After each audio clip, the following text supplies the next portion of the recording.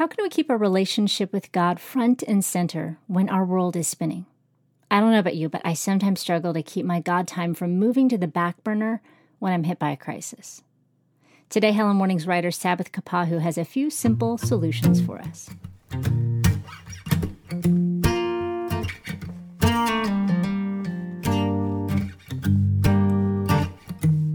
Hey, my name is Kat Lee, and you're listening to the Hello Mornings podcast, where our goal is to help you begin and build a life-changing morning routine. So every episode of this show is designed to inspire you in one of the three key areas of a great morning routine. And those are God time, plan time, and move time. Now, if you're not familiar with Hello Mornings, I would love to invite you to head over to hellomornings.org to download our 3-minute morning kit. And also watch our mini workshop that explains how you can have an amazing morning routine starting with just 3 minutes. Crazy, but true. So today we're talking about how to have God time during a crisis. And this episode is written by Sabbath Kapahu. We are women pulled in a million different directions each day. We're carving out time to deepen our relationships with God in order to live for Him according to our unique designs.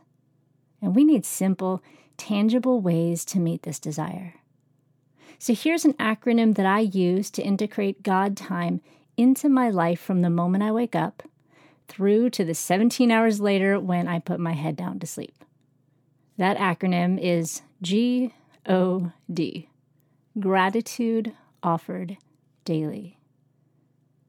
Psalm 143:8 says, "Let the morning bring me word of your unfailing love, for I've put my trust in you. Show me the way I should go, for to you I entrust my life." Each morning we wake up with air in our lungs. We have encountered God's goodness and therefore have much to be grateful for. This gratitude offered to God is an opportunity for building our relationship with Him. Just like any relationship, the more time we spend cultivating it, the deeper it gets. And the deeper it gets, the more we grow. We get to know God through His Word and conversation, aka prayer. As a young Christian, I was of the mindset that time with God, quote, quiet time, as it were, could only happen with a 6-inch thick Bible, a journal, multiple highlighters, quiet worship music playing on the CD player, and at least an hour set aside to soak it all in. At the time, it seemed right, and my schedule allowed for that. However, it also garnered immense amounts of guilt when it was skipped. There is no doubt that in order to know God, we need to read His Word. There is also no doubt that the way we do that looks very different in each season of life. Right now, in my season, it looks like popping in my AirPods and listening to a Hello Mornings audio study before anyone else wakes up. It also looks like daily prayer alarms set on my phone for each member of my family. There's no other time spent that can shape our moments, our memories, and the mark we will leave on this world more than time spent with God. But it doesn't have to be hours at a time. It can happen even in 3-second increments. In the time it takes you to say, "Thank you, Lord, for," fill in the blank, whoever, you can know that your Heavenly Father has heard your voice. And doesn't it feel good to be heard? So at 4 p.m., when that air in our lungs has been exhausted 1,000 times over, reasoning with kids and planning with our spouse, when we've extended ourselves negotiating with family or strategizing with coworkers, when dinner and nightly routines loom ahead, we can choose to converse with Him at any moment of the day and trust that He is listening. We can even set a timer for 2 minutes and sit on the kitchen floor in silence and hear what He has to say. We can know that He will speak. It may not be in words we can audibly hear, but there are many words which, if we have stored in our heart, we can hear Him whisper to us in those moments from His Word. If we can remember that God time can happen in 3-second increments, and we can speak words of gratitude offered daily, we can guarantee to deepen our relationship with God on a daily basis. In these uncertain times we're facing, there is no better relationship to deepen than ours and His.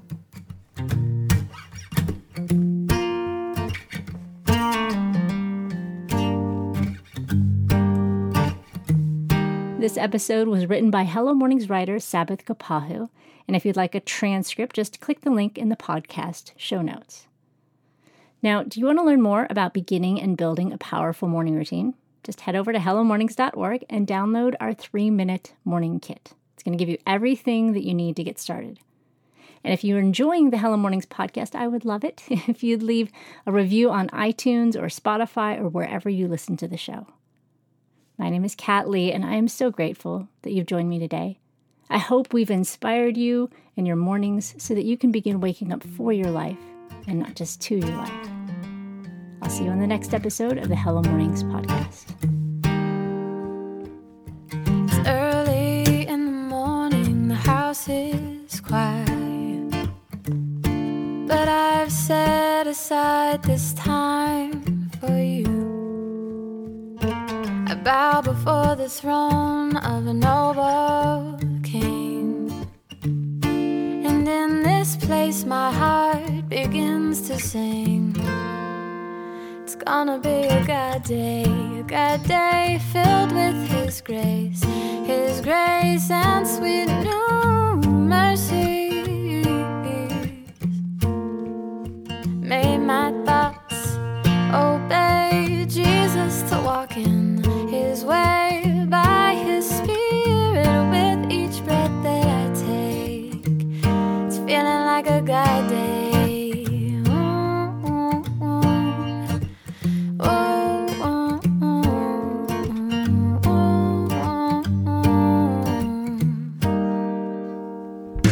A prayer rises up from within my soul. Delight comes from above in our sweet communion. I sink deep into your word, and there I find all the hope I need to calm this restless mind of mine. It's gonna be a God day filled with His grace and sweet new mercies. And make my thoughts obey Jesus to walk in His way by His Spirit with each breath that I take. And you wash over me, and I'm reminded that in you I am clean. You are my strength to face this day, this God day filled with your grace and sweet new mercy. And make my thoughts. You're listening to God Day, written and performed by Hello Mornings member Jen Stanbro. You can get your own copy of this song wherever you listen to music. It's